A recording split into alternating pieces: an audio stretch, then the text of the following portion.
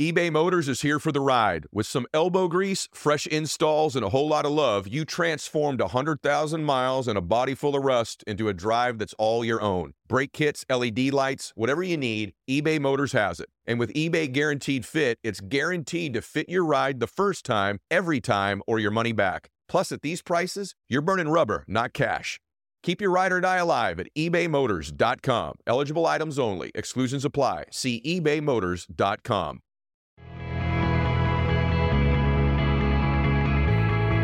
This is the Ed Milet Show.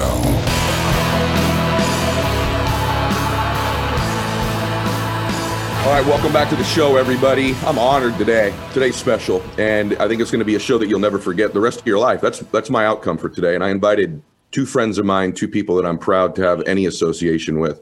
And we're going to talk about Afghanistan today. We're going to talk about the Middle East, and even our role in general in the world with the military. And then we're also going to talk about why you should care. Why does it matter to you, right? With all the things you have going on in your life, it's easy to disregard these things. And I didn't want this to be one of these CNN, Fox News, filtered type stuff. I didn't want one of these generals on here. I wanted real warriors, people that have been on the ground, that have operated, that can give you real feedback. And it's the two people that I've had on my show that I respect the most in my life. And so I'm honored to have with me today, first, Rob O'Neill. Rob's had over 400 combat missions in his life that we know of. You've all heard Rob on my show before. He was part of the Lone Survivor Rescue, first guy in the boat in Captain Phillips raid, and is probably best known for killing a guy named Osama bin Laden. And when I talked to Rob, I said, Rob, I got a new friend named Rich Diviney. He says, that's the finest SEAL I ever served with. So that's pretty high praise. Rich, 20 years, SEAL commander, 13 deployments, 11 of them in Afghanistan and Iraq. And he was a trainer for a group that we're not supposed to name that rhymes with SEAL Team 6. It rhymes with that. And so he's got some significant experience to share with us too. So gentlemen, thank you for being here today. Honored to have you. Hey, Ed, it's great to be with you. Yeah. Great to be here. And let me just give you a call out because, Rob and I, we lost contact, we lost touch, and that happens just because, when you leave the military, it's kind of a natural progression. But you were the reason that Rob and I got to finally talk to each other after I think it was 5 or 6 years it had been. So yeah, it's been a long time. And Ed actually sent me a message saying that he interviewed you. And I said, I wasn't sure if I didn't mention you by name at the time, Rich. But I had quoted you, I think, 2 or 3 times when I was on Ed's podcast the first time. And I didn't know if you were either going to love me or hate me for doing that, like I was stealing your material. But I know that a lot of stuff you said to me when we were working together, and we can get into that, has stuck with me, not just in the Navy, not just at SEAL Team 6, but afterwards in the 10 whatever years I've been in the private sector.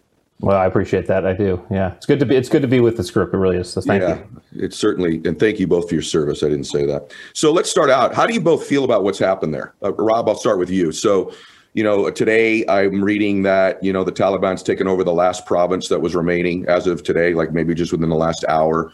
We're recording this before, but it'll come out right after. It's the anniversary of 9/11, 20-year anniversary. Just your overall thoughts of what you've seen take place there the last few weeks. Rob, you first. Well, what's sad to see is we're pretty much back where we were on September 10th, 2001, when Al-Qaeda actually sent operatives up into the Panjshir Valley where they're fighting what was the Northern Alliance and is again, and they killed Ahmad Shah Massoud, who was the lion of the Panjshir who was fighting them. They killed him on 9/10. They attacked on 9/11. And they were the reason up there why we were able to send some of our brave people in there with air support to fight the Taliban. They're up there right now. I'm getting, because the Taliban took over, we knew they would cut off the cell towers. We knew they would cut off the internet. So we're getting spotty information out of there. But what they're trying to say right now, they did attack and take over the place where Massoud himself was buried. They held it for 5 hours. I just found out that they had taken it back, but the Taliban flag was raised for about 5 hours. And they're going to keep fighting up there. That's where the vice president, who's probably the current president of the government that we left behind, he's up there. He's fighting with them. And that's where we're recommending if we can find Americans and Afghans who helped us, get them there, and then they can get them out to a different country. But it's a big fight. We've even seen people, Americans are up in Mazar-e Sharif trying to get out, but that's where they're holding the how many airplanes. And you're going to hear the suits in Washington and the Beltway say, well, no one's trapped. They're just, on an airplane being held on the ground with people with guns. It's a complete mess. They did everything wrong. There are different reasons that we should have done. We're going to get out of Afghanistan eventually. But if you took some people on the ground and asked them what's the worst way to do it, you couldn't have come up with the worst way that this has been handled so far. And Rich, I assume you feel likewise. I do. I mean, it's so I think it's important for us to almost separate the two. There are two facets to this. There's the decision to leave. That's one, right. and then the actual withdrawal. Okay. I think no one can debate that the actual withdrawal has been very, very poorly executed, to say the least, right? I mean, that's and Rob's gotten into it a little bit, and gosh, I mean, that's just so apparent. In terms of the decision to withdraw, there's arguments to be made on both fronts, and of course the decision was it was talked about during the Obama administration, was actually talked about more and even signed into action during the Trump administration, and then of course ratified by the Biden administration. The fact is, we had about 2,500 U.S. troops on the ground. About 7,500 coalition, about 10,000 contractors. There's an argument that could be made and had been made that just that small presence could have been maintained, and could have stayed there as just a presence to kind of hold off the resurgence of the Taliban. And so there's an argument can be made that we could have stayed. Now, that obviously didn't happen. That's hindsight. The decision was made to withdraw. Now we have to figure out, okay, now that this has happened, what are the effects going to be on the region holistically, on the globe? And then, of course, how do we then reconcile our new position, both, I guess, politically and morally, with the Taliban, right? Because again, even Taliban and Al Qaeda and ISIS, they're all different, right? And one of the problems, I think, and Rob will probably back me up on this, is going in there at first, we were all very focused on a mission of getting bad guys, and of course, guys like Rob and I were at the lower end of the decision making cycle, so we had job to do, and we said, hey, go find the bad guys. We're going to find the bad guys, but a lot of the issue from a larger political standpoint was because the groups were conflated quite a bit. I mean, the Taliban was not the same as the Al Qaeda. Al Qaeda is not the same. Well, ISIS, of course, came later and all that stuff, but these are different groups. Yeah. Similarities, certainly, but I think that's part of the analysis that needs to now be considered. Let's talk about that for a minute. So, by the way, you might have been at the lower end of the decision making, but you were at the highest end of the execution part of it. And that's the part that I think is why the two of you are so valuable. So let's talk about these 2 points first. First, let's talk about the 2,500 that were there. Then we'll talk about the mess. So the 2,500 there, and I've even heard Rob say, hey, we probably did need to get out of there. And even Rob, I've heard, made the case, we probably should get out of there like back in 2004 before all these IUDs started destroying all of our guys, right? Or so many of our brave guys over there and women. But I want to go back to that 2,500 thing because, people say, well, Obama wanted to do it, Trump wanted to do it. And this has become sort of like a consensus that, hey, we shouldn't be there at all. Mm-hmm. And I just want to understand that from it, because I look at it, Rob, I'll go to you first, because I know you've said this, but there's 2,500 of us over there. We haven't had a combat death in a year and a half.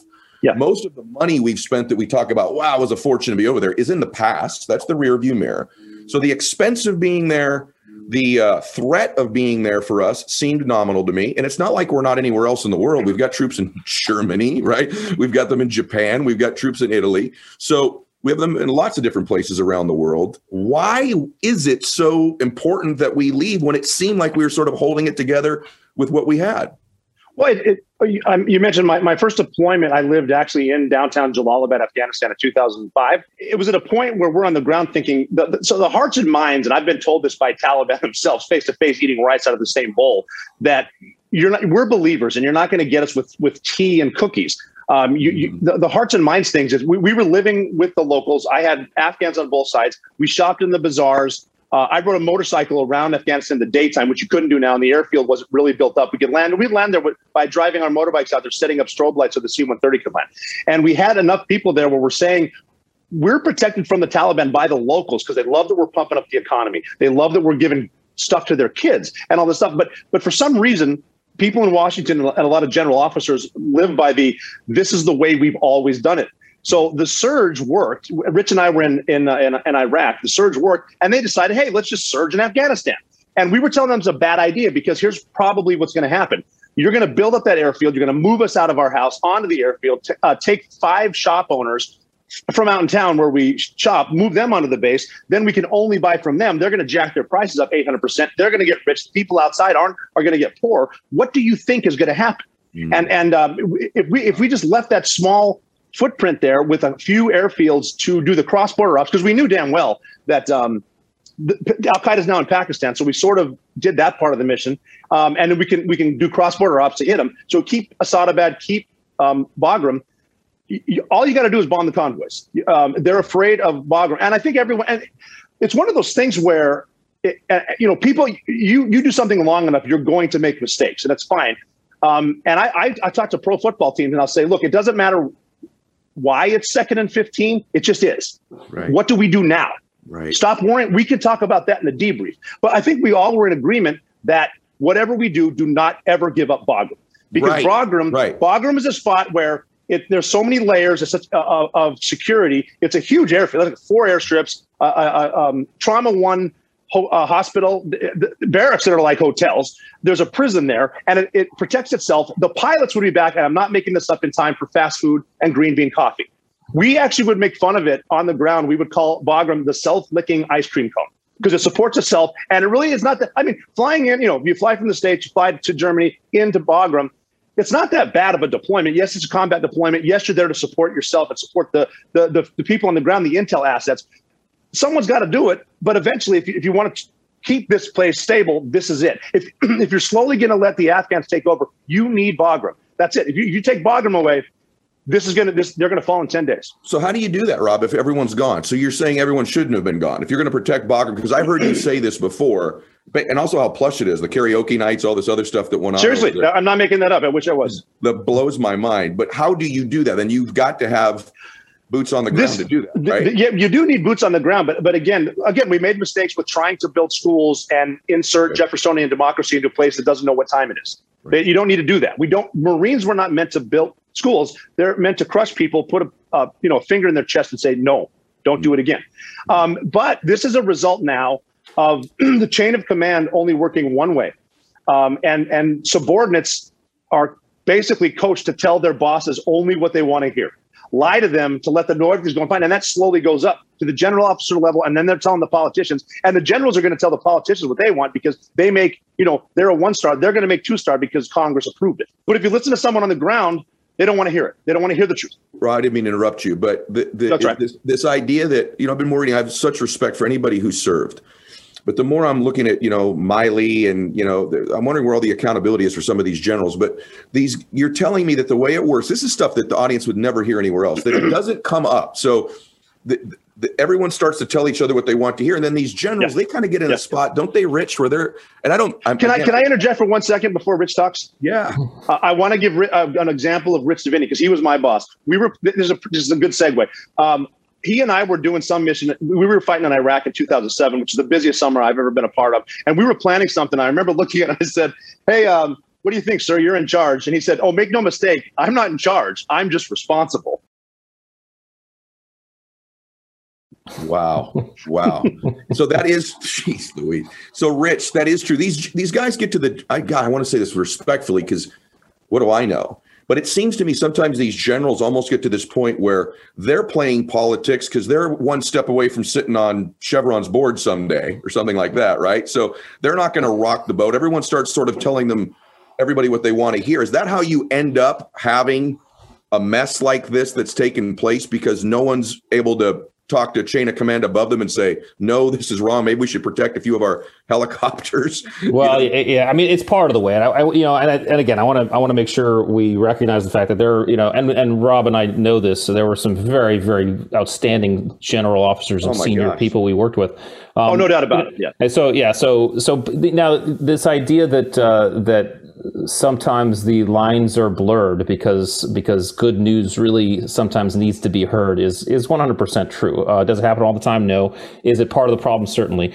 But let me just give you another optic here because I think we can, it can take a little bit of the pressure off of the military. I think one of the problems that we have faced historically is that terrorism is looked at as a military problem. Okay, terrorism is not a military problem. Saying terrorism is a military problem is the same thing as saying obesity is a fitness problem. Okay, terrorism is the result of a bunch of different things, and certainly there are military aspects that can help with the raw end of terrorism. But terrorism is ultimately it's an ideological problem. It's a poverty, frustration problem. It's a economic problem. It's an isolation problem. There's a lot of factors that go into this environment. Give you a quick example, and this is where, gosh, if I could give advice to anybody right now, I'd just say anybody, whether we think about Afghanistan or we think about the nation right now, is try to practice some empathy, right? And let me give you an example of this just in Rob and my world, because I remember us having this conversation. It was Rob and a few of other of us, and I can't remember which country it was in. We were in so many, but it was either Iraq or Afghanistan, and it was one of these times we saw there was one of the kids out there. It had to be 15 or 16, and he had fired or attempted to fire a rocket propelled grenade at one of the convoys, U.S. or whatever, and of course it didn't go well. Okay, he got addressed by the coalition, and it was unfortunate. I remember us sitting and seeing this, and we began a discussion. It was really interesting. We started to think and say to ourselves, just walk that back for a second. Think about that kid. Okay. That kid is probably from a family whose dad is gone, okay? It's probably just him and his mom and maybe his sisters. There's no school for this teenager. There's no alcohol. There's no sports. There's no release for all of this testosterone. There's no pathway forward for this kid. And his family is suffering. And one day the bad guys come and say, hey, we will pay you 100 dinar to go fire this rocket at this U.S. convoy. And every single one of us, to a man, said we would be that kid. Okay, if we were in that country, we would be that kid. Okay, so this starts to explain some of the ways this starts to bubble up. It's just so much more than a military problem. And I think one of the things I've talked to now a couple, certainly my buddies and some folks we've all lost, but maybe some widows as well. And I've told them in the recent days, I said, we can't ever think that what we did was in vain. We did the job we were asked to do. We were asked to go plug holes in the ship. Okay, that's what I always think of ourselves. There's a bunch of holes in the ship. We go down, we start plugging them, but we can only plug those holes for so long until someone is up topside taking that ship into port to be fixed. Okay, we were asked to go find bad guys. We did our job. We did it well, in some cases too well, but we did it. And so we should feel proud about that. That it was not buttressed by a larger strategy on how to kind of secure this place. And this goes for both Iraq and Afghanistan, because both were difficult, because we're not that good at nation building. It's unfortunate, but it's also historically typical. And so when we talk about the military's mistakes, of which we had many, we also have to address the fact that the military was asked to do something that the military isn't supposed to be doing by itself. I mean, and so it was a huge mission. It was a huge mission in two different countries. Oftentimes, the other mistake, and Rob and I, having served in both places, Rob will agree with this. The countries, the strategies were conflated. People thought we could do the same thing in Afghanistan that we could do in Iraq, and you just can't. Whole different structures. And so I think there was a larger issue going on here in terms of seeing the problem holistically and seeing how many elements of power the U.S. and the coalition and the world really was willing to throw at the problem. Do you think that, by the way, I really appreciate you sharing that perspective, and for all the former and current military listening, because I am getting messages from so many thinking what they did do there was in vain. And I know you guys are too. That's the prevailing messages that I get from people that serve, that they just feel like, gosh, what was my time there for? Mm-hmm. And then Rob says earlier in the conversation, hey, I think we're back to September 10th. And that concerns me listening, because, you're discussing these missions as past tense because those are over. But this feels like, in my own heart, I feel the reason I want to do the show today, I feel like there's an inevitability to what took place after September 10th. Yeah. And then what took place after that. Except, Rob, let's talk about this. Except, I want some solutions from you as well. But except when we leave $90 billion roughly in equipment there. We've lost the base. The prisons have been opened. The unbelievable things that are already happening to women. I read a report today about a pregnant woman. She's a police officer, and them executing the Taliban, executing her in front of her family. And I get emotional when I think about this, because it's not just the money that was left there, Rob, but what do we do? Because, these Apaches, these tanks, I have to think China and Russia would like to get a good look at these, some of our technology. Well, of course. Right. So, of course. You mentioned Bagram earlier. Like, is there a chance ever that China tries to take a base over like that inevitably someday? I'm just curious of your thoughts, and what do we do? Because all this crap is still left there, and they have it now. Well, I mean, the proof's right in the video. They showed one of our helicopters being flown, I think, over Kandahar, and that dude was hanging from it. I don't think that was an execution. I think that was a fighter trying to fix a situation on a flag or something. But the point is, the helicopter was flying, and there's no way the Taliban learned how to fly it in 4 or 5 days. That's someone that was either U.S. trained, a Russian, or someone from China or Iran. Wow. That's in there. That's flying it. If you notice, the Chinese embassy never closed, and they just said that that's their biggest partner in rebuilding, which means China's going to move in for sure. And they're trying to get that pathway because China and Afghanistan actually border through Pakistan to get into the Gulf of Oman, the Arabian Gulf, so they can get with reach into Europe. And then you just bringing China, the big picture thing, you got to think about Taiwan, because China wants Taiwan back. I mean, right. You got celebrities like John Cena speaking in Mandarin, apologizing to the Chinese people for calling Taiwan a country. The issue is now, what's going to stop China from taking Taiwan? Right. I wouldn't trust us. They got to rely on Australia and Japan, our allies over there. And granted, we do have the most powerful Navy, but we used to rely on sea power. We used to rely on alliance solidarity, deterrence, forward defense. And who's going to trust us? It's a bigger issue with China trying to become the only superpower in the world. And if you think about it, the problem is we've taken our eye off the ball, because this is a direct result of political correctness gone wild. I've had veterans hitting me up today, DM on social media, saying, do you think we're diverse enough as a military to fight China and Russia? Diversity has nothing. I mean, diversity is great, but no one in the military really cares about it. Like, Don't Ask, Don't Tell was huge, the repealing of it when I was getting out. I'm in Afghanistan after the bin Laden raid, talking to SEALs, and I said, do honestly any of you really care if anyone in this room is gay? No, absolutely not. I don't care if they're gay, black, white, straight, whatever. If it's equal opportunity, meaning if you can get to the standards, welcome aboard. I don't care if you're a woman or a man. If you can do it, let's all do it together. No one cared, but it just this hype. For some reason, the media likes to hype stuff up because bad news gets great ratings, and it's the flavor of the day. It's a 24-hour news cycle. We've got General Milley, the chairman of the Joint Chiefs, talking about he wants to hear about white rage. It's, nobody, that's not even a thing. And they're talking about that. China just got rid of beta male boy bands because they want to put alpha males out there, not these, and hey, not that harmonization is great. I love dudes that can sing. That's cool. But the military doesn't need to be concentrating on that. And that's where we're at. And again, it just comes back to telling the truth, because right now we're in a time where telling the truth can get you fired. Right. Yeah. Well, the other part is it's not just that bad news sells nowadays. The worst part is that hate sells nowadays. It's gone beyond just bad news. It's become so kind of visceral and hateful. I mean, it's targeted, which is tough. But let me a quick thing about just a quick taste of optimism here. I think in terms of this equipment, first of all, most of the equipment was disabled or destroyed, especially the higher tech stuff.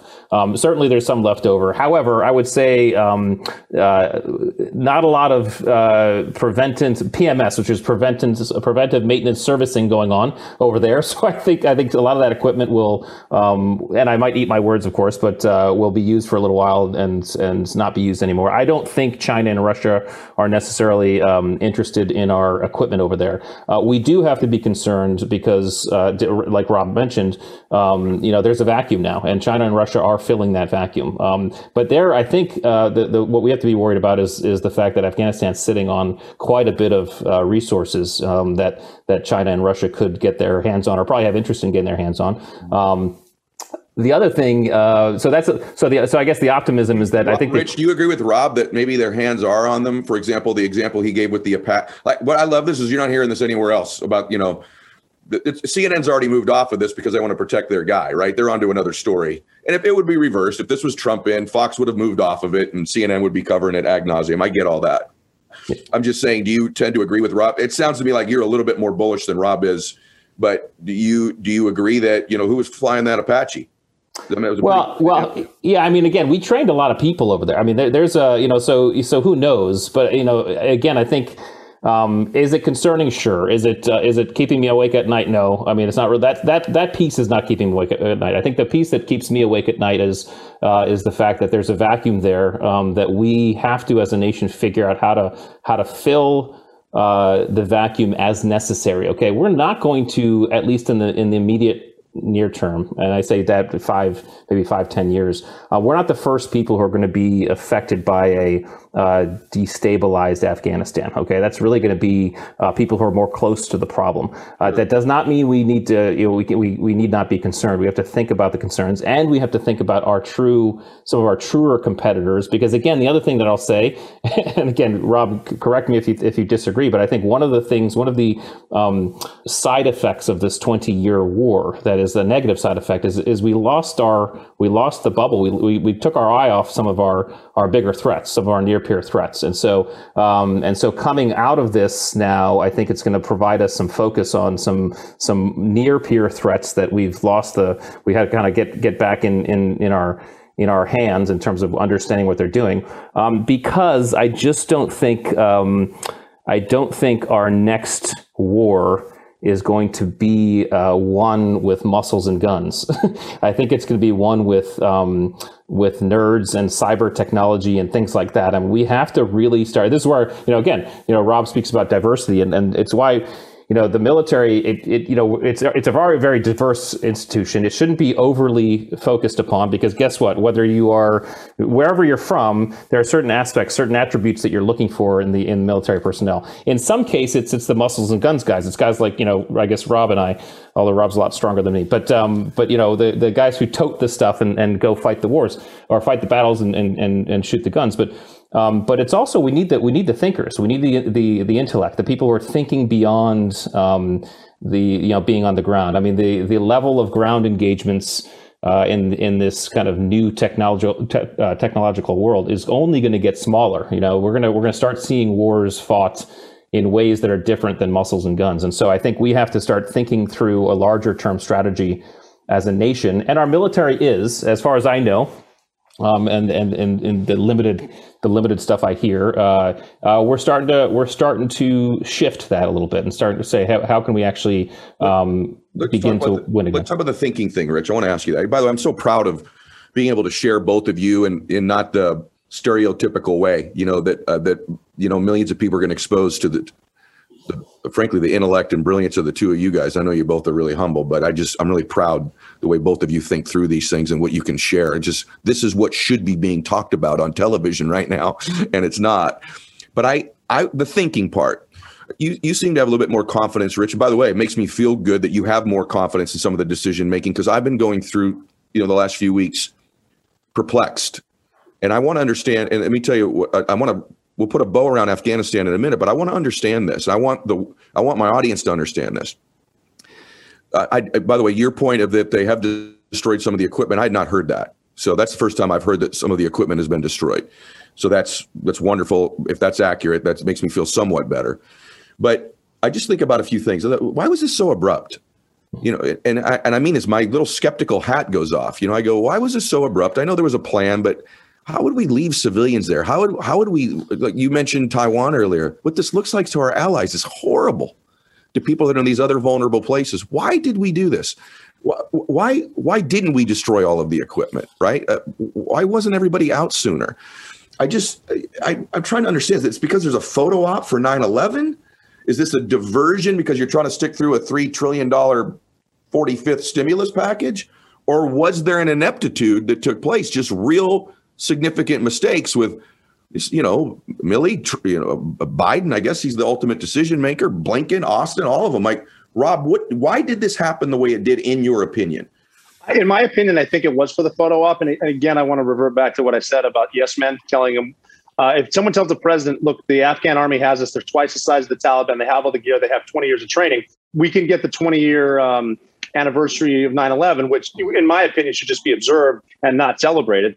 But I think that, I'm not as negative as I may sound. I like to be positive. I really don't think anyone there being in power is trying to do the wrong thing. They're trying to do the right thing. They just sometimes get bad advice, or they're going about it the wrong way. If they're making it for political decisions, that's a bad thing. But I think this was just a really bad advice taken very, very quickly. Where I mean, one of the first rules, even my wife said this to me, and she has no military background. She said, "Why did they give them a timeline, a date we're going to be gone, and why did we give up Bagram?" Just bad decisions made and again, it goes back to the generals. If I was a general that said, don't give up Bagram, and they did, I'd resign. If I said, do give up Bagram, I should be fired. When Rich and I were on the ground, if we screwed up that bad, we'd be dead or court-martialed. It's just the way it should work. And I think it was a shiny object, great political photo op, and then the midterms are in a year. It just, I don't really think President Biden made this decision to try to just destroy us. It's just really bad decision making, bad advice, and trying to hurry it. You can't hurry this. So, situation on the ground there. By the way, just thank you both for being so willing to share. I want to have everyone understand the situation that happens on the ground, because you've both been there a lot. How does you get roughly 300,000 people in the Afghan army, right? I mean, what do I know? But that's what I've been told. They've been trained for years and years. They've got the better equipment. The Taliban's got 80,000 people, and in 3 days, they're toast. So how does that happen, Rich? Is that because these guys never intended to fight for their own freedom, their own country, because they've been paid? What's the dynamic on the ground that allows the Taliban, which is a third the size, right, with crappier equipment, in less than a week to basically dominate these guys? How does that happen? And did that surprise you? Yeah, I mean, well, I guess it surprised everybody that it happened so fast. I think, again, these are, most of these people are good people, and they want to do what's right. And I think what Rob said is true. I think the way it happens is, again, it's a failure in decision making, I shouldn't say it's bad decision making, and that starts to stretch, way back beyond any one administration. It's a series of decisions that lead you down a pathway. And so as soon as we began the insistence and really kind of when we signed the documents back in, I think it was February 2020, I think is when the Trump administration signed the documents to leave Afghanistan. Okay, they made a truce with the Taliban and signed the documents. All right, that set into motion a series of events that were going to be inevitable, which were then carried out in really upsettingly bad fashion, right? Because we had failures all along. Three big, I think, failures in the extraction that happened. One was an intelligence failure. I mean, and there's a lot of people saying, well, it was bad intel. We didn't know it was going to. Okay, it was either bad intel, or it was because kind of like Rob said, people were not telling people what they wanted to hear. Okay, or they were hearing stuff they didn't want to hear, and they were just ignoring it. So there's bad intel there. It was a failure of coordination, which is actually one of the most atrocious problems here.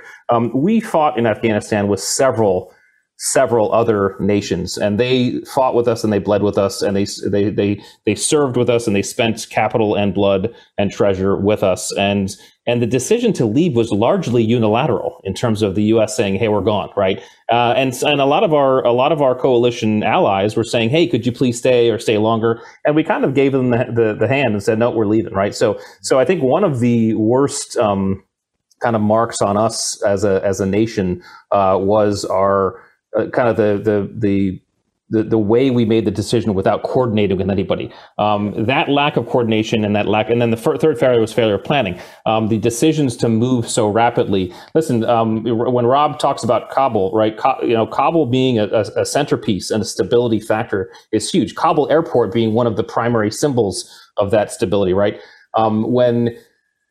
When the military begins to extract from Kabul so rapidly, almost overnight, I mean, it doesn't give the forces out in the other regions of Afghanistan, the Afghan forces, a lot of confidence that they're going to be supported as the Taliban rolls through. And you have to understand, Afghanistan is a very interesting, very fractured environment country. I mean, mostly tribal, mostly survival. People are going to do for themselves and their family what the best is to do for themselves and their family. And I think ultimately, it was not necessarily what people might think, a bunch of people, dropping their guns and running away screaming. These were some decisions made by people who said, listen, I can play with the winning side, or I can play with the losing side. And based on what I see in terms of who's going to be there to have my back at the end of the day, I think I may not want to play with the side that's getting out of here. And so some of these decisions, I think, were in effect sped up because of unfortunately, a sense of or a loss of trust in us and our ability to have their backs. So I can hear people going, all right, I got it. So now what? What's going to happen there? What do we do? And why does this matter? And it matters because what Rob said when we started the interview, if we truly are back at a September 10th type time, and I don't mean to be an alarmist, it's just, it doesn't feel right to me. What happened there doesn't feel right. It does not engender a bunch of confidence from me. And I'm not talking about the president.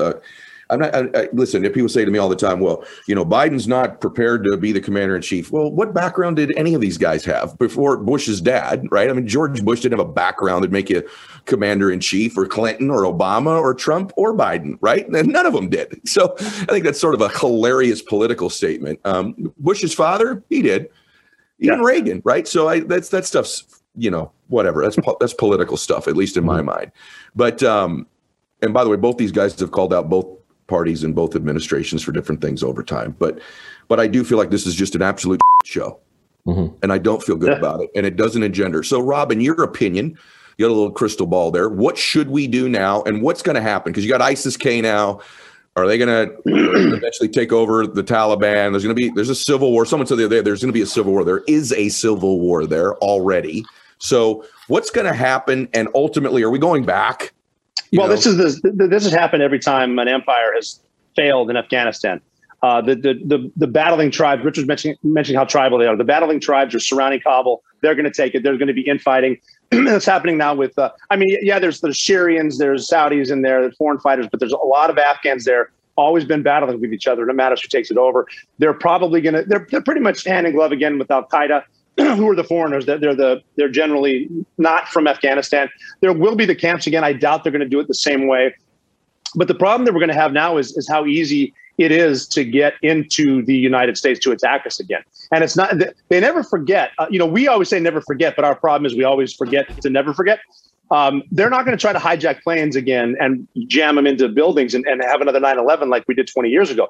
What they're going to be looking at now, if you noticed on a lot of those C-17 flights out, not a lot of women and children on there, but a whole bunch of fighting age males, a lot of military age males. And they're not dumb. Think about 1993. They bombed the World Trade Center. They wanted one tower to fall into the other. It didn't happen. They didn't forget. They came back on 9/11. They have not forgotten about us. They know our borders are wide open.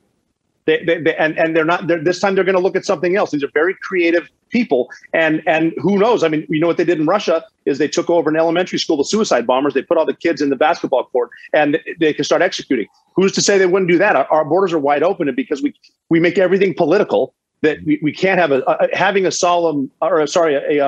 protected border is somehow racist.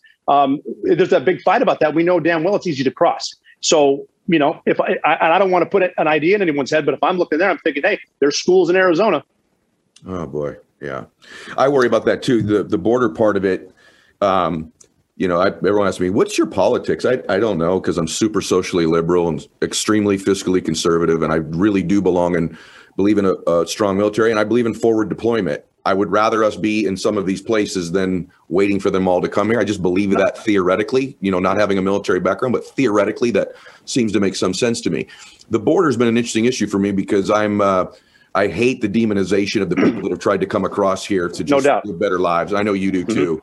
I've lived in California. These have become our friends. They've raised our children. They've picked our crops. They've cleaned our homes. Their sons have died in our military. I hate that demonization thing because I think it's terrible and it makes me sick to my stomach. Yes, it is. And I know you feel that way too.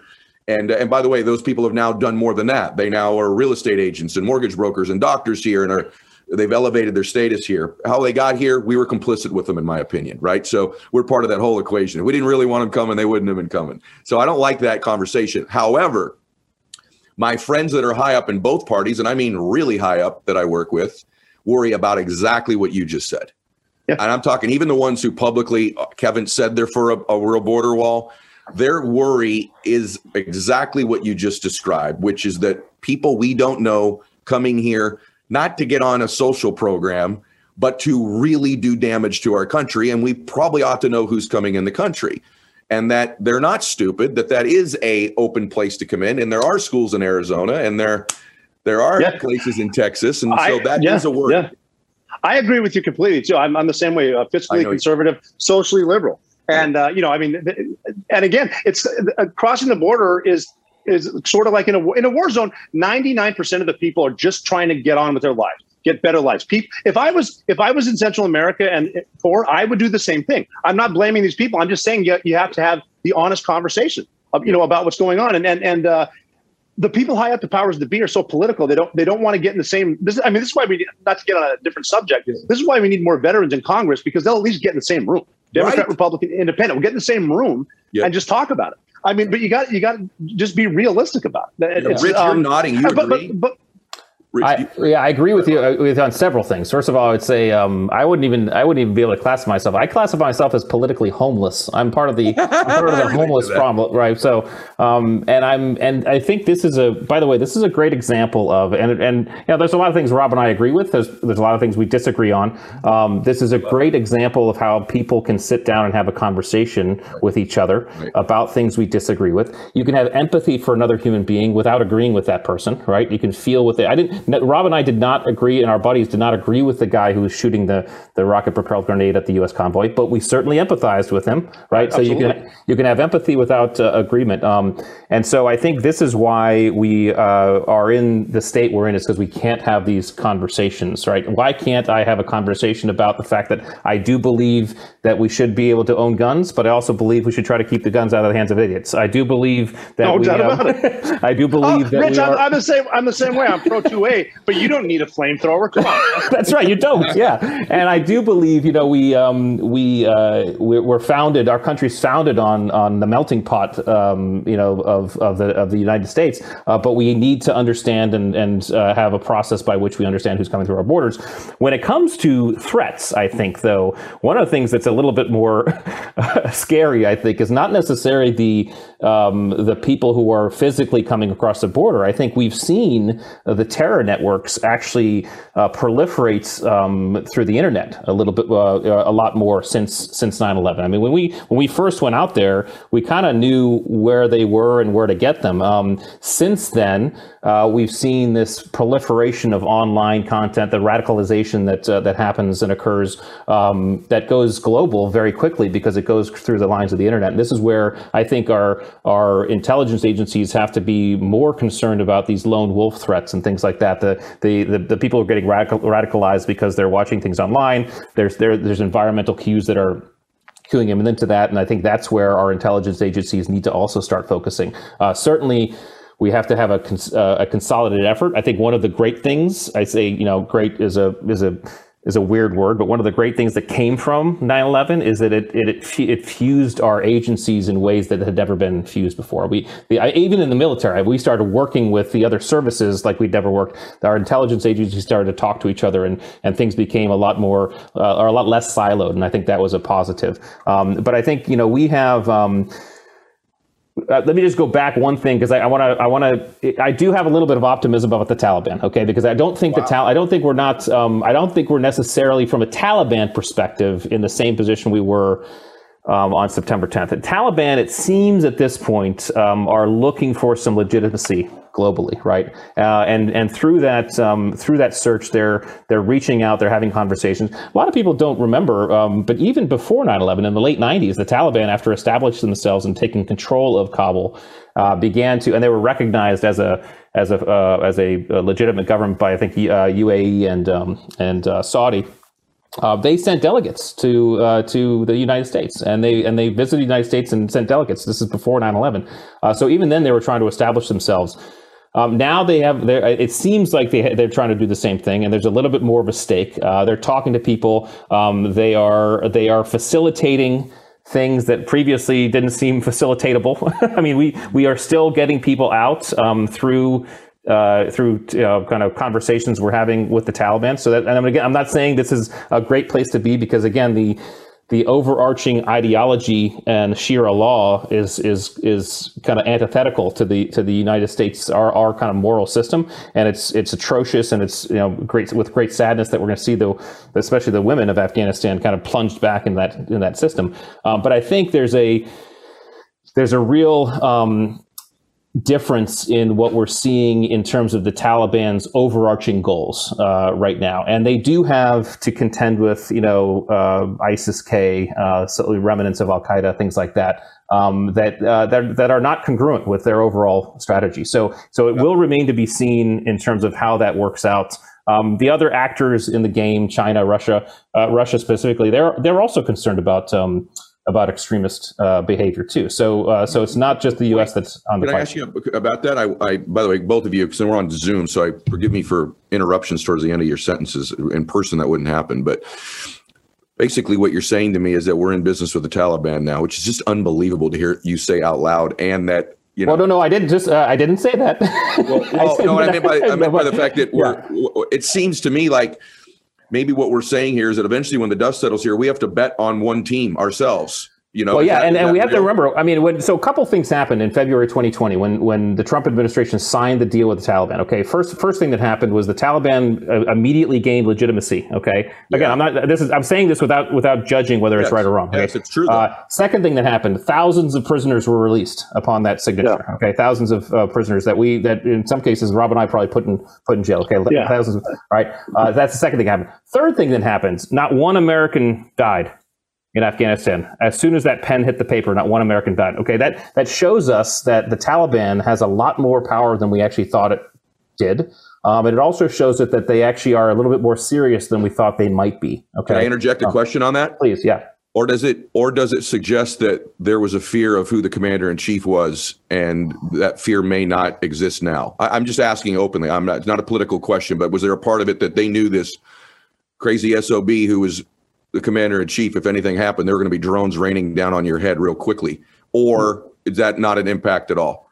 Well, I mean, I can't hypothesize as to what they were thinking. I think if we were to look at the historics of how much rain was how much hell was rained down upon them and our enemies throughout the administrations, I think there was an equilibrium there because there was a lot of it, right? So from both sides, you're saying? From both sides, yeah. I mean, we did a lot under both. And again, I didn't serve under the Trump administration. I was basically retired by the time he got in. But just understanding what I did. So I'm not sure about that. I think again, Taliban. We have to remember Taliban's focus is Afghanistan. That's what it's always been their focus is Afghanistan. They actually have never really cared about anything other than Afghanistan. Bin Laden came over there because he wanted to help fight with the Russians, and of course he formed this group Al Qaeda, which is more global. I mean, it's kind of like the Al Qaeda jihad is like it's kind of the environmentalist who thinks that, hey, we have to look at everything as everything's a problem, right? That's like the Al Qaeda view, whereas the Taliban is like, hey, we're focused on Afghanistan. All we want is our country. That's all we want, and maybe a little bit of Pakistan, whatever it is. And so we have to think about those two different polarities, because it should at least factor into our thought about the whole issue. So Rob, I agree with you there too. With as far as the Taliban goes, they even told us after we invaded that if they thought we were serious, they would have given us Bin Laden, because I don't think the Taliban's a threat to the country. It's the problem is who they let in and how are they going to train there. Yeah. And that's with Al Qaeda, ISIS, who I think are one and the same. Al Qaeda and ISIS. It's the same ideology based out of Saudi Arabia type, the Salafist brand of Sunni Islam. But the Taliban now, and they're smarter too. And there's even been special operators from different Muslim countries, Qataris or Jordanians that have told a lot of these people, you can have both. I mean, look at Dubai. They would say you can have Islam and you can have a good life. Mm-hmm. And I mean, being optimistic, maybe that'll open their eyes a little bit. But based on what they're doing now, not the case. But I mean, there's so much going to happen in Afghanistan, and a lot of it too that no one seems to bring up is Pakistan, because Pakistan is the center of the universe over there. Right. Pakistan is where that's where the Haqqani network is. That's where we knew Ayman al-Zawahiri is. That's where Bin Laden was. The ISI knew Bin Laden was there. And Pakistan, like I said, the center of the universe. We're the ones that funneled Stinger missiles to the Mujahideen through Pakistan to fight the Russians, and then they're doing the same thing with Al Qaeda to us. So, but yeah, I'm just agreeing with Rich that the Taliban is pretty much only interested in Afghanistan. Yeah, and again, it remains to be seen. I mean, these types of evolutionary maturations don't happen in one generation. These are generations worth of time frame. I mean, Saudi did not become what it is over the course of just 20 years. Dubai did not become what it is over the course of 20 years. It will be up to, I think, the Taliban. And, honestly, one of the key factors is the youth. If the youth is allowed to ride, look at Iran. Iran's a great example. I mean, there are discotheques in Iran that rival Vegas in terms of the youth of Tehran, right? And those young people want nothing to do with the radical ideas of the Ayatollah and things like that. They are the key. They are the key. Capitalism, in that sense, is the key.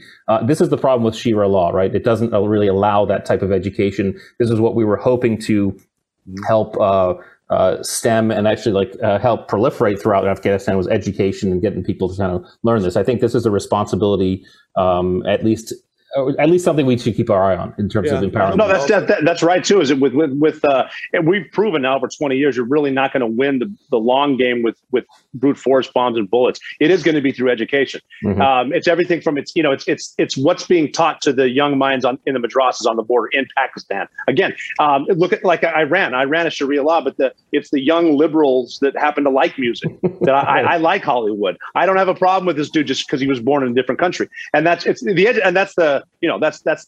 what the hard nut to crack is. How do you? We're gonna as far as jihad goes, we're gonna make peace with Muslims because of Muslims, not because of what we try to force down their throats. I also agree with you on that, but I just think sometimes y'all don't give yourself enough credit as well. It's things there aren't the way we would like them to be. I'm speaking again of Afghanistan. And Iraq didn't go the way that we wanted it to either. But you know what? We don't know what would have happened had you not done what you did. And we don't know that these hearts and minds would have necessarily been transformed if they didn't see some consequence for some of this extreme behavior in some of these countries that you guys put to rest to some extent. Well, so remember, just to say, I mean, this is why what we did was not in vain. I mean, Bin Laden's goal in the 9/11 attacks was to create such distress in the Western hearts and minds that we left the Middle East. Okay, the exact opposite happened. we got more proliferated than he ever thought we would. So in many ways, he failed that goal. And really, I mean, the United States military and all of those who went out there and fought, we found and got and captured or killed a lot of bad guys. A lot of bad guys, right?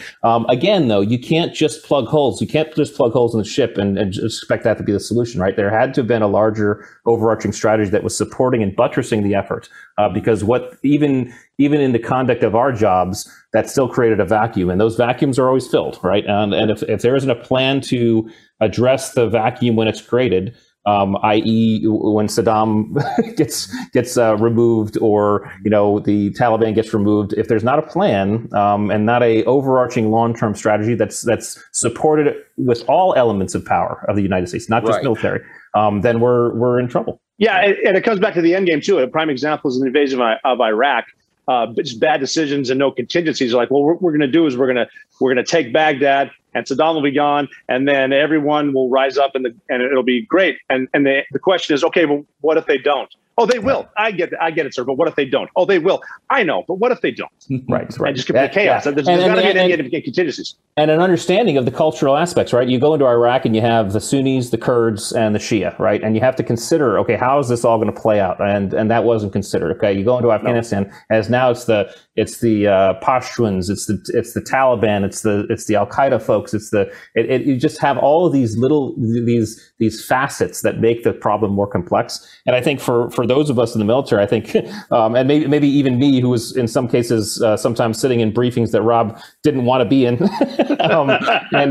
and hearing, we had some Xbox to play, and hearing some stuff. I even remember thinking, I was like, I just don't feel like we're appropriately just addressing some of these larger issues. And it was that was not an admonishment of how we as the military was addressing it. It felt like, to me, we weren't. It wasn't being thought of at the national levels, because again, the military. You've heard it before. I mean, when you have it, when you're using a hammer, just a hammer, everything looks like a nail. Okay, the military in many ways is the hammer, right? And for us, everything's going to look like a nail. We do very well and did very well at nuancing ourselves and doing a lot more than maybe we had planned to. or modifying and adapting in ways that we hadn't perceived. But at the same time, it's just one element of 5 national elements of power. I'm so glad we talked today because, and I've got some more stuff, and I won't keep you guys much longer, but I have some stuff I really want to ask you. But one of the things that surprised me over time, getting to know both of you and other, real operators, real warriors, is they're the ones who least want war. Least want combat if they don't have to. And I'm always surprised by that. And it's usually somebody like me that never did any of that. That's like, well, wait a minute. And you guys know better than I do, but I do feel like it's both. And I feel I'm the Mr. Positive guy, right? That's what my show's supposed to be about. But I do just feel like I've seen this movie before. We pulled out, they've got equipment there still. They're going to fight it out now. And I just feel like there's an inevitability. We're going to have to go back. We're going to do something again. And there's just this part of there's like, it didn't seem that bad to me with the 2,500 non-combats there. No one's dying, wasn't costing a lot of money. I just don't get why it was almost like, they have that notion of the elephant with the little rope tied behind it with the stake. At any time, they probably could have ripped it, but we were kind of that little stick with the rope on it. It seemed just sort of kind of keeping it together. And it's just also, really empowering and bringing confidence to those 300,000, Afghans who were there too. I mean, that's these can't be understated. The small level of support from coalition and the United States can empower to a great degree. So, but let me just say something real quick because I want to talk about Rob here, just because we haven't talked in a while, but guys like Rob and the operators who I was so lucky to serve with. I mean, people have to understand that, yes, we are actually pacifists, but we understand that, sometimes bad people have to be addressed, right? But we're pacifists in the sense we understand that war and the conduct of war has to be taken into with high consideration and high thought. It can't be rushed into. And these are guys who it was so remarkable for me to work with and see because they were surgeons, and this is the other assumption that I think many people make, and maybe it's because of some movies and television, and maybe some people out there who are talking, but we don't do this with hate in our heart. Okay, surgeons don't cut out cancer because they hate the cancer. Surgeons look at the cancer as the job they have to do, and they cut it out. And this is how we did it overseas. We went and we did a job. We did it with precision. We did it with the right amount of emotion, the right amount of aggression. And I've literally seen Rob and I've seen other guys who we served with go from in one moment executing lethal force to the next moment taking care of children. Okay. This is the type of surgery that these guys were doing. And they did it so well. And they did the job. And overall, every single person who served should feel like what they did had value because it did. Okay. The cycle of life, the cycle of politics, the cycle of natural human history is what it is. But everybody should hold their heads up high. And I'm proud to have served with Rob and every single person I served with. You made me think where I wanted to go next, Rich. I appreciate you saying that about Rob and you, obviously, and so many others.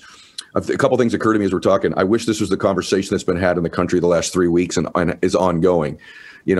Some disagreement. We said we were going to elevate the conversation, a real information, real understanding of the dynamics and how things happen and how they work, decisions that are made.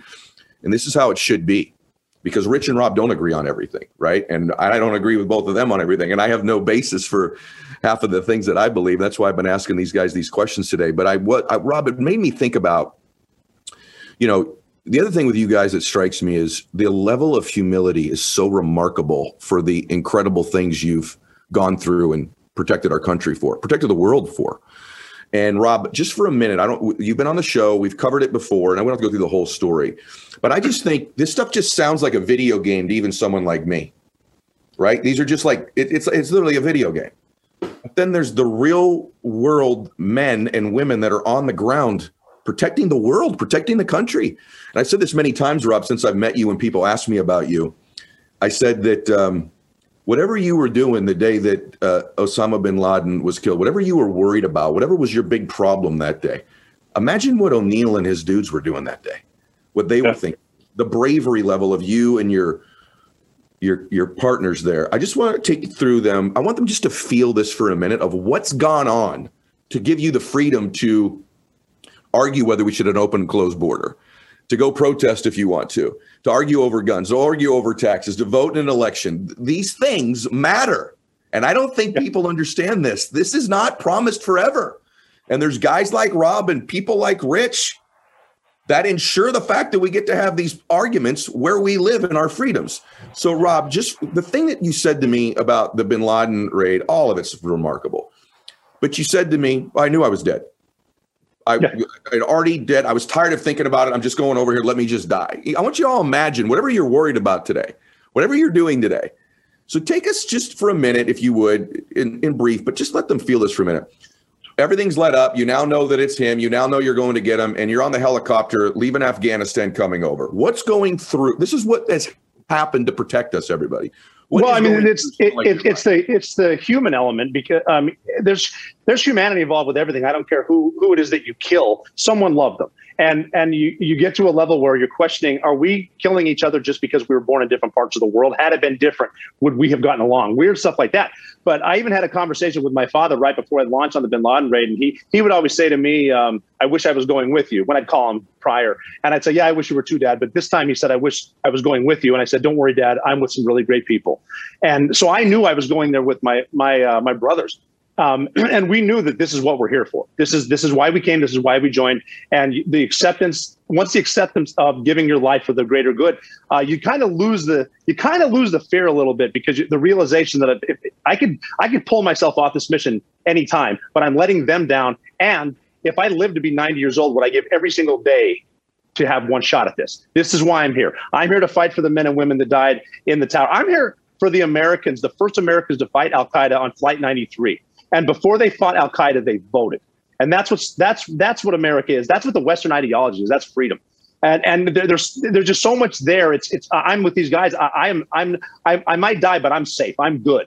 And just getting there, it's kind of like taking everything in, because these are real people that can barely afford their mortgages. Now we're in Abbottabad, Pakistan, and I was in the back because of where we ended up. And I'm watching guys. We could blow up at any second, but everyone's doing their jobs like we taught each other: slow is smooth, smooth is fast. But then, like Rich said, shooting someone, but then running across the room to grab a child, because I don't want that kid to be more afraid than he needs to be. And just realizing these are the good guys. And this is what we're fighting for. It's bigger than this. It's not just us here. This is for everyone.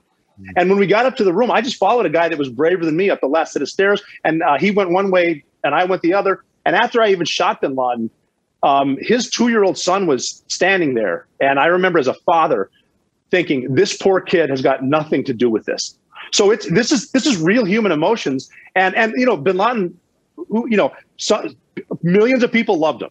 It's all because of different ideologies. That's all because of different educations. Was he an asshole? Yeah. Does he deserve to die? Absolutely. Do I feel bad we didn't take him alive? No. Him. But this is what this is it. And these are the good guys. But then when you get away from it too, this is a really big world, but it's a really small world.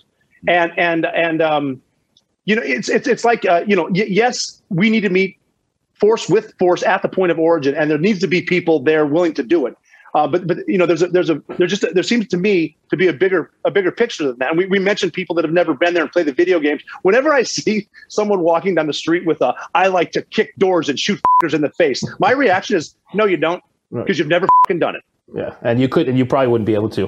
It's funny, and let me just add one thing, because it's interesting. And it was a conversation I had with another friend of a mutual friend of ours. Obviously, I won't give his name, but I remember he and I were at one point we came back and we were a little upset because we came back to a nation after I don't know what tour it was.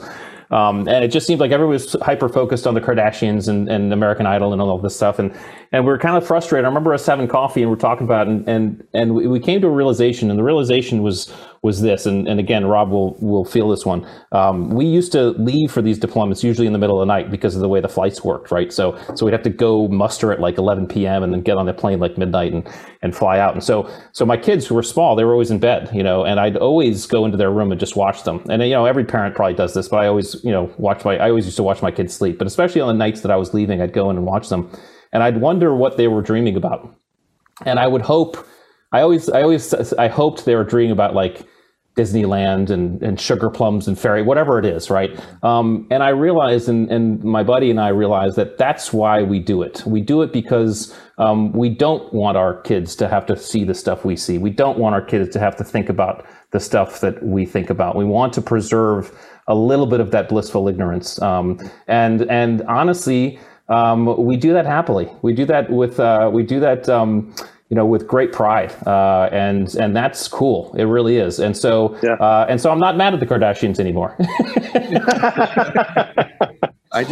You're both you're both special men. You just are, and takes my breath away. I when you talk, there's a sense of emotion in me. That's not just gratitude. I'm not sure what it is with both of you. Every time I've talked with each of you, I'm curious. I don't think I've ever asked you this, Rob, and maybe you can't share it. Maybe you don't know. How is this journey of yours? You spent most of your life doing this. Like, you were one guy when you were, you're not even sure which group of the military you were joining initially, right? Yeah. And then you're another guy sitting there right now, having had experiences that are unconscionable, that almost no human being that's ever walked the earth has had the experiences you've had, right? I mean, you've had a life experience in situations and environments that the combination of which you may be the only one or one of the very few. Do you know how it's affected you? Can you describe it if you are even aware? Well, I'm just lucky because, every day I was fortunate to go to work with people who were better than me. But I learned being a dude from Montana who joined the Navy basically because the Marine recruiter wasn't in the office. I couldn't swim, and I ended up in Bin Laden's bedroom as a Navy SEAL. It proved to me that it doesn't matter what you look like or where you're from. You can do anything as long as you keep a positive attitude. One of the things in SEAL training that an instructor said to me, the abridged version, was, when you feel like quitting, which you will, do not quit now. Quit tomorrow. If you can keep quitting tomorrow, you can do anything you want to do in life. Just wait till tomorrow. I was going to quit today, but I'll just quit tomorrow and quit tomorrow. And then, as far as fight, that was the best experience of my life. I missed a lot of time in the United States. I missed a lot of time away from my daughters, but I was over there. And when you get when you're the number 2 man, number 3 man going through the door, you're no longer fighting for the political party in charge. You're fighting for the men and women next to you. And so it's very important for a lot of these veterans to realize what they did was not in vain, because it comes to a point where someone needs to take a stand, and you took the stand. And that's it. And there's people that don't have the platforms that I do.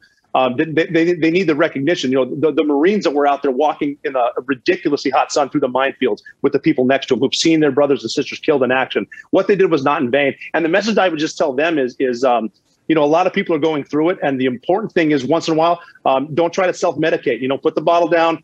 Call someone. Even if you're having a bad day, call someone, because they might be having a good day. And when you're having a great day and you get out of the gym and you have the endorphins going, call someone, because they might be having a bad day. And we can get through this together. It's nothing you did was in vain. It doesn't matter who made a bad decision. You made the right decision to be there. And again, we're the good guys. Yeah. Oh my God. I'll add something, because I think this is we lost several friends. I lost one of my friends right before I got out of the Navy, actually, and we were at Dover, and we were receiving his remains, and there was a bunch of us buddies who did that, and one of the guys pulled us all into a room. He said, "Hey guys, let's just get in the room here for a second." And he said, "Hey, we need to tell each other we love each other more often." Sure. We need to remember to do that. Okay, we're not doing it enough, and so that's what I would say to everybody out there. Tell the people that you care about that you love them more often. Okay, because it only does good. It really does. And I know you have a couple. Well, we're not Navy SEALs anymore. We're former Navy SEAls, right? But a couple former Navy SEAls here. And if we can sit here and tell people that you love them more often, do it, right? This is what we need in this country. We need to love each other more. We need to have empathy. It's okay to disagree with each other. What's not okay is if we don't talk to each other. So empathy, love, and discourse is what we need. Oh my God. Now, do you see why he was such a great leader? That's another line I'm going to steal from Rich. Yeah, it's mine too. I got it too. I have it. So by the way, you guys, it goes without saying, thank you. It's, I keep getting emotional because I know how special this conversation is. I know that so many people needed it. I kind of feel like both of you guys need it too, like all your brothers. No doubt. Yeah. I hold you both in such high regard that make me feel good about something. And if you can't, I know you'll answer it honestly, but there's this part of me that, as I've got to know both of you, by the way, these are two of the best speakers you'll ever bring into your organizations or your companies either. And they both got books that if you don't have them, most of you bought them when they were on my show, but if you didn't, Google them both, get their books and have them come speak. I've had them come speak. I've had Rob come to speak to multiple different organizations, and Rich just spoke to my Arate group and was just absolutely incredible. So if you want more of these two, you can certainly go get them. Go to their Instagram, go to their websites. But, both of you I hold in such high regard. And there's this part of me, as I've learned about you, there's the military, and then there's the special ops, there's the SEALs, there's the Rangers, there's the other guys. And then there's, someone like, both of you that have just done, Rich in training, and Rob and all of his deployments too. And then Robin, just had this remarkable career. And I watch sometimes lately, I feel like, are you guys a past generation? That's what I worry about. Is this a generation that doesn't exist anymore? As maybe the military's become, I'm all for being woke if you want to be woke, but I'm just, some of this other stuff I've seen in the military, assure me there are other yous that exist that are coming up, or do you worry about that as well? And I mean that with the highest degree of respect for both of you, but I know from being around and knowing Rob a while, I know now from knowing Rich, like I know minus a handful of people, the world could be very different. And most of them aren't famous. Most of them aren't well known. And you take this select group of a very small group of people, and this world could look completely different. And I've got kids that are now almost turning 20. I'm going to have grandkids. I want them to be in a world like I've been blessed enough to live in. And I know it's dudes like you two that afford that opportunity. I know that. Are you guys a past generation, or are there other ones of you that are operating right now and that are coming up behind them? I'm confident that we're going to be just fine. One of my favorite quotes, I think it was Babe Ruth, but he said, the loudest boos come from the cheapest seats.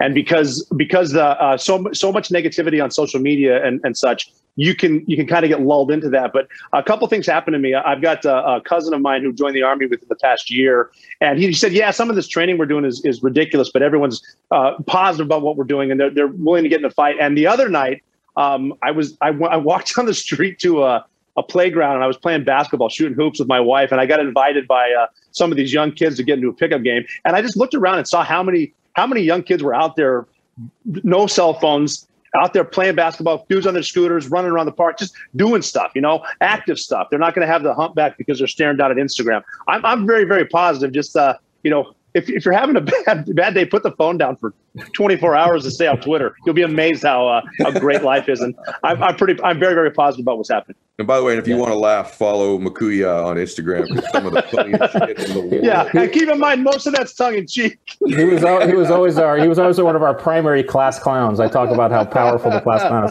Hey, let me interrupt, Rich, real quick. It was funny when we got done with the Bin Laden raid too. I noticed one question that every SEAL, when they found out Bin Laden was dead, asked the other SEAL, "Well, who got him?" And I heard the common responses. They said O'Neill got him. Like, oh shit, we're never going to hear the end of this. Yeah, that's and my Bin Laden story. My Bin Laden story, by the way, is I was staining my deck at the time, and I said to myself, "Oh, I wonder how those guys are doing." But I got my deck stained, which is good. Here's my answer. We are a past generation, and that's a good thing. Okay, because if the folks who were the great ones 100 years ago were running the show now, we'd all be screwed. Evolution is a thing. You cannot stop it. And I think as we see the youth and the younger generations come up, we are seeing them evolve. We're seeing it change. It's not going to feel necessarily good to us as we get older, because we're products of our generation. Listen, I love the 80s and I love the 90s, and sometimes the 21s don't feel very as comfortable anymore, right? But I see my kids, and they don't do some of the same things I do. Yeah, they might be on their phones and YouTube more than I was because I didn't have it. But they're watching the Mars lander land. All right, I mean they're glued to that shit, which is like, oh my. I mean their focus is different. So I think we need to, part of our empathy, part of our open-mindedness, I think part of our staying young, and I say this to the three old guys that are talking right now, part of our way to stay young is to embrace the youth. And because as soon as we as soon as we become closed-minded, as soon as we become unwilling to adapt, we become dinosaurs and we go extinct. And we have to be the frog, be the frog, not the dinosaur. And the youth guides us. The youth shows us. We can help the youth with some of their with guiding them some as well. But I'm optimistic. I think we're going to be. I see some real goodness in people and in the youth, and I'm proud to have them take care of me. That's not good.